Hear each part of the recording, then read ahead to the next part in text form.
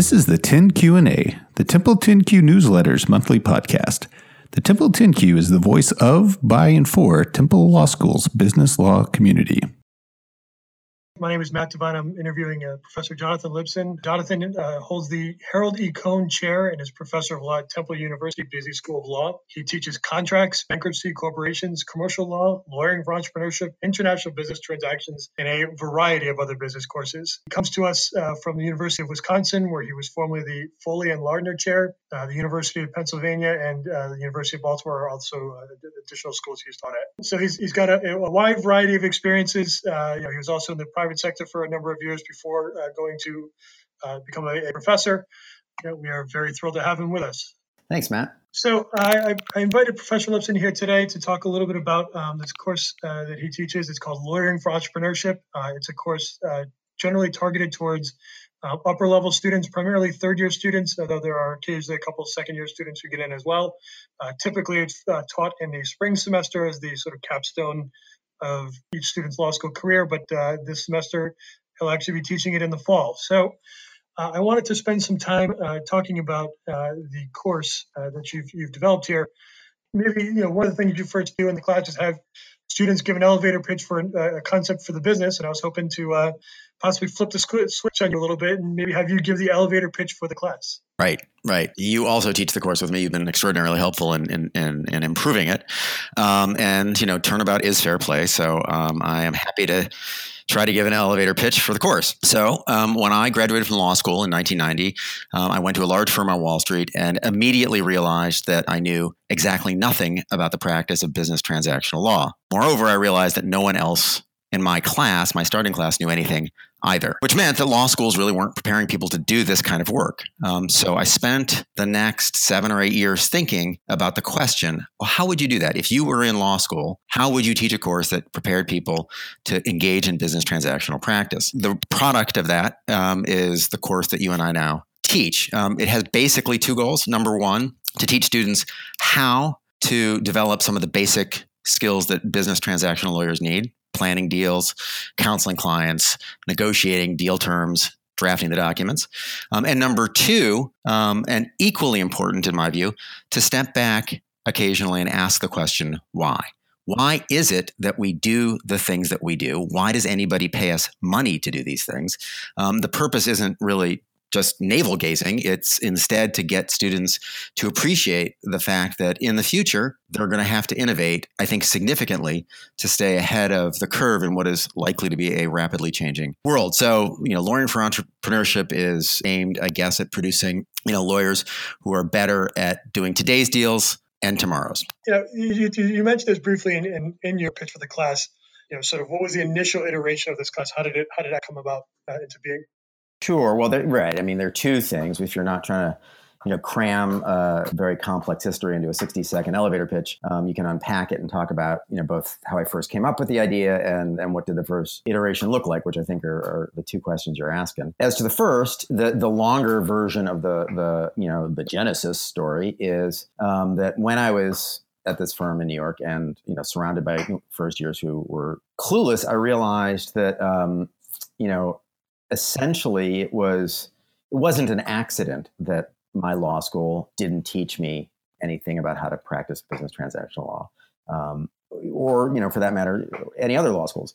And the reason it wasn't an accident was in part because the law professors really had no experience with this sort of work. They were interested in, if they had practice at all, they had a litigation background.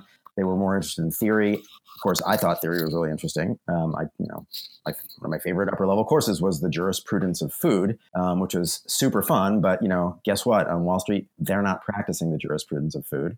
And number 2, right? The law firms themselves also actually didn't want us to come out of law school knowing much about transactional practice, both because they wanted to train us in their own ways, and because I think the reality was it was part of their business model. That, a fair amount of the time we spend doing and redoing things, learning how to do things, was time that was billed to clients. And that struck me, when I learned that, right, it struck me that was unsustainable. That was an incredibly crazy business model to me. Why should clients pay for my education? So, I believed, back in the early 90s that gravy train was going to run off the track someday. And it did eventually. And so I was, anticipating the fact that the idea that clients would push back, and therefore the law firms would need to have people who came out of law school a little bit better prepared. And so that's the kind of fuller story that I had the sense that, the business model of law school wasn't really addressing what was, a plausible future need. As for the initial iteration, it was fundamentally similar to what it is today, although there were a bunch of things that were different. So the setup is intended to be as realistic as possible. It's a simulation for the most part that involves 3 clients and lawyers for those clients, or not always a lawyer for all clients, but 3 parties essentially. And the reason I wanted 3 parties is because one of the other things I realized in practice was that the interesting questions in life really never involve 2 people. The problems that people pay you to solve almost always involve more than one other person. So it's never just buyer and seller or borrower and lender, whatever. It almost always involves some third party. And, it's not hard to see the intuition behind that. Having third parties creates incentives to create, externalities and to, defect or whatever it is. There's all sorts of, potential problems created by the presence of a third party. So, our deal has always had an entrepreneur. It's organized around a startup. That's why we call it Learning for Entrepreneurship. It's always had what we call old co, the employer that the entrepreneur is leaving to start their business, and then ultimately some money, an investor in the new business that the entrepreneur starts, which we generically call start co. So 3 parties, because I believe that triangles, in a sense, are more interesting shapes than lines. Phil Jackson would agree with you, I think. There you go. So that's what the initial iteration looked like. And then, the course over the years evolved in a variety of ways. I mean, initially, I think I had them do a loan at the end. I think rather currently we go through the 4 stages of a startup, right? So we start with, founding the business. Entrepreneurs leave their old co, form start co. Stage 1, stage 2, they get a little bit of money, outside angel money. And stage 3, they get bigger dollars in from private, from venture capitalists. And stage 4 is they sell the business, as you know. And, prior iterations have, in some years, I've emphasized, I've had a loan at the end rather than a sale. And some iterations I've had a much more intensive IP, intellectual property component. Startups, are often related to technology. So I've had, much more licensing and that sort of stuff in prior iterations. But the fundamental structure has always been the same, even though there have been many variations throughout the years. Sure. So I wanted to follow up on some of that. So in terms of previous iterations, you mentioned that some of them were more intellectual property focused and such. I mean, I'd be curious to know a little bit more about how that presented itself. One of the things that we have to do in the class is not only create the simulation and create character roles and feed people information so that they can, perform their roles, but we also have to feed them some law. We don't read cases in this class, but instead they do have to know the basics about, 5 or 6 bodies of law, some of which they may not have taken. The only prerequisite for the course is corporations, but, they will need to know something about LLCs and LPs, unincorporated business entities, in addition to corporations. They will need to know something about intellectual property. They'll need to know something about employment law. They'll need to know something about securities law, et cetera. So we don't have them do the kind of traditional Socratic, I have you read a bunch of cases and ask you, obnoxious questions about them, song and dance. We just feed the students some, straight up information from, several different sources about the background law that's relevant to the deal the stage of the deal that they're at. At least that's the goal. When I did more intensive intellectual property, I connected it to due diligence. And so I gave them essentially problems where they had to go and find either patents or trademarks, maybe copyrights. I can't remember. Basically searching in the databases created by either the Patent and Trademark Office or the Copyright Office in order to determine the genesis of some real IP, that existed in the world, and that we were going to pretend they were using to license from Oldco to StartCo. So that was, I think, the principal way in which we had more licensing. It was a miserable exercise because nobody knew how to use these databases. I only knew slightly more than the students. And it's just, there's, a lot of things can go wrong in that sort of a process, but it was also, it was very realistic, and I thought it was good for the students to learn how to engage with, complex, databases that, tell them something important about the transactions that they're working on. Sure. And I think when I took the class a few years back, there was some iteration of that or some exercise related to that. So it vaguely recall a little bit about it, but that's interesting.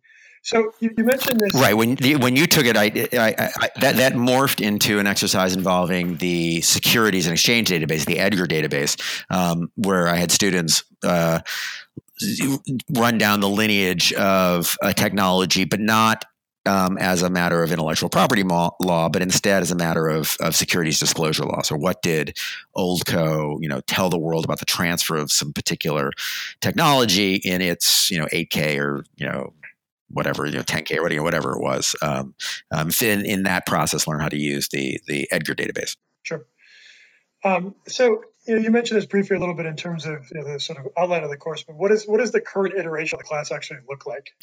So as I suggested earlier, it very deliberately covers what we think are the 4 stages typical in the life of a startup.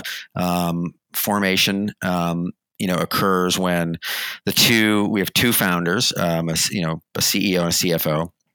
And their former employer, Oldco, and the founders will start and form this new business, and will need to license in some technology from Oldco, try to get some money from Oldco, and negotiate with Oldco about the terms of their departure.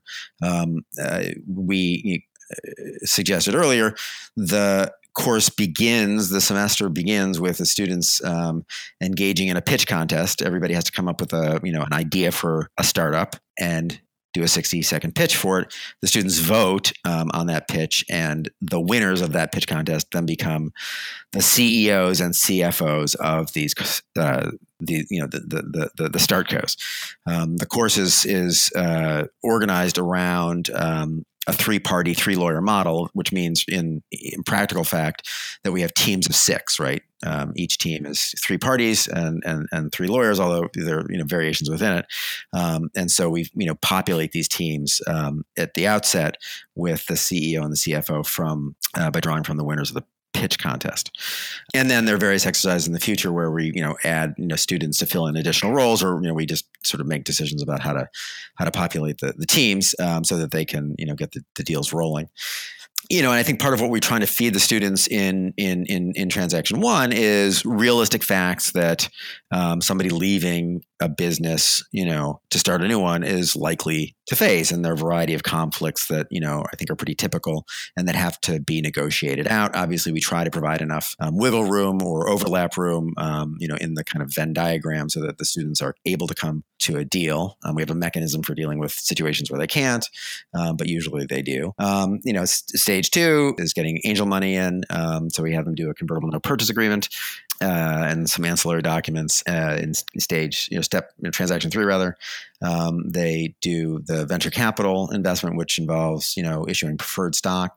So they need to learn something about that. And then the final transaction is a sale of the business, an asset sale. And that's the only transaction that's not negotiated. It sort of functions like a final project. And we give them a set of canned facts about, the sale of the startup, and they have to draft, from a form that we provide. And I should say we provide all the forms for the students, in the real world, of course, the opening, salvo in every transactional battle is who gets to use their form. And fighting over which form, is of course, endlessly fascinating for lawyers in the real world, but our students couldn't begin to know how to do that. So there's no real benefit to trying to have them do it. So we just give them the forms that we think would be, useful for them. So you mentioned earlier that one of your sort of goals in this was, or at least the sort of genesis of the idea was that when you yourself got into practice, that you sort of had a very limited understanding and knowledge of what the actual practice looks like in the transactional context, and that it wasn't just you; it was everybody around you in terms of all the other associates, and as you continued on in your own career, every new class it was you had to sort of teach them, from the beginning of this, and sort of indoctrinate them in the way the firm does their own transactional pieces of it as well. And you also talked about, the goal of the class being, not just the how of how to, draft certain things, but the why. And so those are incredibly ambitious, ideas. But I was curious as to, sort of, given that those are the goals of the class, what are you sort of hoping that students themselves take from the course? Yeah, that's a really good question. I mean, hopefully not just a migraine headache. I think most students sign up for the course thinking this is going to be really cool, right? I'm going to get some real experience with something that, looks pretty interesting, right? I mean, I think to the extent that students consider business law interesting, it's because they, might have seen Silicon Valley or, Shark Tank or The Social Network. And so they have, or they just know that, people who start businesses occasionally become, quadrillionaires. So they take the course, I think, with high expectations. And my goal is to manage those expectations down. It's not my goal, but I think it's important for me to do it because the course is hard. It's a hard course because, as you suggest, I'm trying to do two things that I think people almost never try to do, right? I'm trying to teach them some skills and some theory. And the reason for that is that I think if you step back and think about what law schools can do in terms of adding value themselves, right? It's more likely going to involve legal theory than legal skills, right? I was a lawyer for 7 or 8 years, but that was a long time ago. I do a lot of work with the American Bar Association, so I'm pretty familiar with what lawyers do today, but I'm not doing it. So in a way, it's a little ridiculous for me to think that I'm really going to teach students outstanding transactional skills, right? The real lawyers of the world would do that if they had the time to do it, but of course they don't anymore. So, we definitely, the skills are important, but what we do, our comparative advantage, I think as academics is that we know something about legal theory. And so the idea is to connect theory to practice. Now, that's really ambitious because it's not just, that you're trying to do twice as much. It's that these are, for a variety of philosophical and pedagogical reasons, those things are hard to connect. I think there are many folks who would say you just can't do it, and many people don't try. And I think that's fundamentally failing our students. But people have good reasons for not wanting to do that. So what I hope the students walk away from the course with is not only a sense of how to do things a little more effectively than their competitors in the market, but also have a sense of the bigger picture. Because I think if you understand the big picture, you're just more likely to understand how it's changing, and therefore, to adapt to those changes maybe a little more effectively, a little more quickly than your competitors. So those are the basic things I'm hoping they're taking away. It sounds like from having gone through law school not that long ago and everything else that when I took it, it wasn't. It was fairly unlike most courses I've taken at Temple. From your perspective, you probably have a much more holistic view of things, given that you teach this course, and you've been at the school for longer than I have. How does it fit, in terms of how does it compare to other courses that are being taught at the law school? Sure, that's a good question, and I suppose I could answer that, and in addition, talk about how it compares to other similar courses at other schools. So at Temple, one of the many really great things about Temple Law School is that Temple understood much earlier than I think most other law schools that law schools have to teach people to practice law. Right? Theory is really important; it's really interesting. High-powered analytics really important, really interesting, but we do need to teach people to be able to do real things in the real world. Every law school now says that they do this, and I think that they really try. But that wasn't true, 30 years ago, 25 years ago, when Temple, developed the Integrated Trial Advocacy Program, ITAP, and the Integrated Transactional Practice, ITP. And those are, as anybody who's been through Temple knows, those are sort of very immersive, I think 10 credit courses that people take in their second year. If they want to, they don't have to, obviously. So many people who take Lawyering for Entrepreneurship will have taken ITP, and the Integrated Transactional Practice course. And so, they naturally compare this course to that. And, they're in some respects similar because they're both, trying to get students to develop transactional skills in a very immersive, experiential way. But in addition, I think students say, actually, learning for entrepreneurship is pretty tough, right? It's a more intensive course. I think partly because, you have, a lot of work compressed into only 3 credits. ITP is like 10 or something across 2 semesters. The denominator is just, it's smaller. And then, as I said, I'm asking the students to think about legal theory, which, they've probably had some exposure to, but they probably haven't had it in other skills-based courses. We do have some other. I think we have a growing stable of experiential offerings. We have a business law clinic, and I think we've just hired. We've been able to steal Fumi Ariwa from the University of California at Irvine, and she is great on all this stuff. So I think she's probably going to be doing some work of this sort as well. So we already do a fair amount of it. This course is a little different, I think, in that it's probably more ambitious than others at Temple in that one respect. And I think that's true if you kind of look outside of Temple. I've spent a number of years trying to write a paper about this course. And, one of the things I've tried to do in that process is, get a sense for how other people do similar things. In the time I've been teaching, right, there's been this movement towards teaching, transactional skills in the classroom, right? It's if you have a good idea, somebody else probably has it too. And of course, that's exactly what happened here. So, lo and behold, in the last 5 or 10 years, there's developed, institutes and conferences and so on and so forth on teaching transactional skills. I think there's a whole section of the American Association of Law Schools, the sort of legal academics trade association, devoted to this. And, as far as I can tell from reading the many, many papers that people have written about these courses, the courses that they teach elsewhere, they are all, I think fairly realistic simulation courses, but none of them, I think, are really trying to get at the more difficult conceptual and theoretical questions that I think are in the background of everything, and which, to me, ultimately boil down to the question that Ron Gilson asked, however many years ago in the early 80s, how do business lawyers add value? So, I think that everybody is better off if we're asking not only how to do things, how do we do this, but why? Why are we doing it? And why would anybody pay us to do it? Why does anybody think we're adding value? And I think that's an extremely interesting. I've always thought it was an interesting question, but I think given the the near collapse of the market for legal services in 2010, and just radical shifts in the nature of practice generally, this is a question that is highly salient and will remain highly salient for everyone. So I think if you're not thinking about innovation in the practice of law, what you're really not doing is thinking about your future, and I think that's a problem. Sure. So over the course of the time you've been teaching the course, I'd imagine I'm not the only one that has followed up with you or talked with you about so the impact or that taking this course has had on either obtaining or in their actual job themselves itself. What have you heard from other students in terms of what impact, if any, that this course has had on their careers? It's an interesting question. Kind of what post graduation feedback I've gotten, and I've not been systematic about following students, and I of course, in hindsight, wished I had been. But I've certainly heard from students over the years, and usually what you hear is, "Boy, this really helped me. I really, I knew how to, navigate my way around a corporate charter, and other people didn't, or I knew my way around, a stock purchase agreement, and other people didn't. I knew something about how to close a deal, and other people didn't." And that's great. I love hearing that.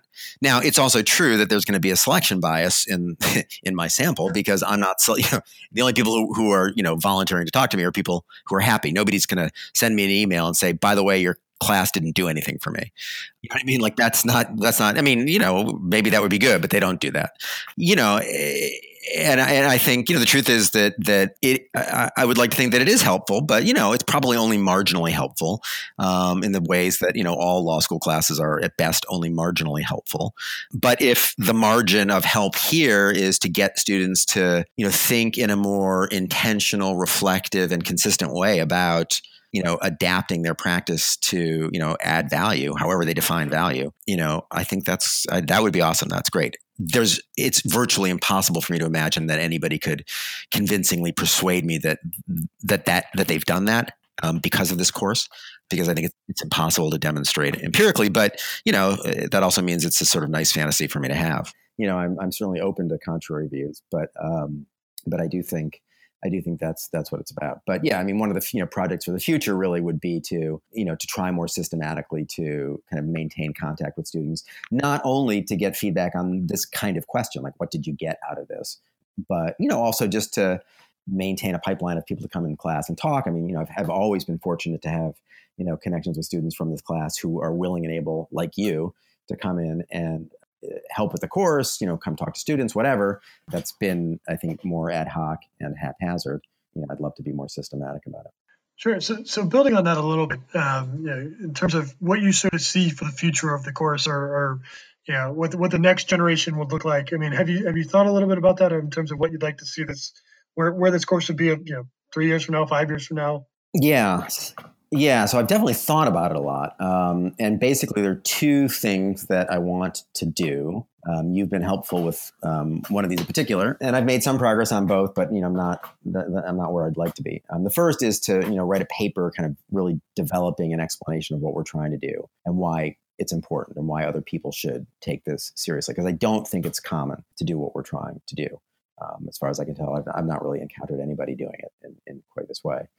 I think it may exist. I just haven't found it. I think that at least getting the story out there and getting feedback, getting pushback. People say, I'd love to hear from people who say, no, actually trying to teach theory and practice together, that's a bad idea for the following reason. And, that's what we academics do. Like, I'd like to hear that criticism. But number two, and really more importantly, I'd like to develop a set of materials that we can share with others so that they can replicate, adapt and replicate this course elsewhere, if they're interested in doing so. And so, you've been very helpful in pulling together the materials and making them, into something that is freestanding. I mean, we haven't gotten that far in it, but the idea is that I think there's, it would be good if we could get other people to, sing from this hymnal, but you have to write the hymnal for them to, sing this gospel. So those are the two things I'd like to do. I don't know that I see the course itself as I teach it changing too much. Every year I tinker with it, as you know, and you've been extraordinarily helpful in adding some very realistic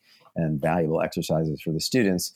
But, it takes a lot of work, just to run the thing, because you got to, evaluate their documents and give them feedback and so on.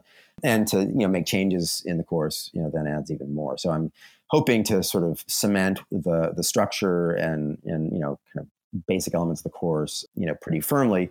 And then we move on to these other two projects. Although I should add that, it seems to me you could, in a more ambitious world, imagine lots of different kinds of transactional modules that could fit into this set of simulations. So you really could have, a lending transaction. You really could have much more robust licensing. You really could have, virtually anything, right? I mean, you could have outsourcing agreements. You could have, and there's no limit to the number of kinds of transactional modules you could bolt into this if you wanted to do so. I, would love to do so, but I'd also love to have, 48 hours in the day that I don't have. So, and I can't drink that much coffee. So I can't do it, or I can't do it at this point. But that would be, I suppose, a step 3 someday, way in the distant future. So, well, I mean, I think that's the majority of my questions. Any parting thoughts or words of wisdom you'd like to anyone out there to hear? Any parting words of wisdom? I mean, I think that,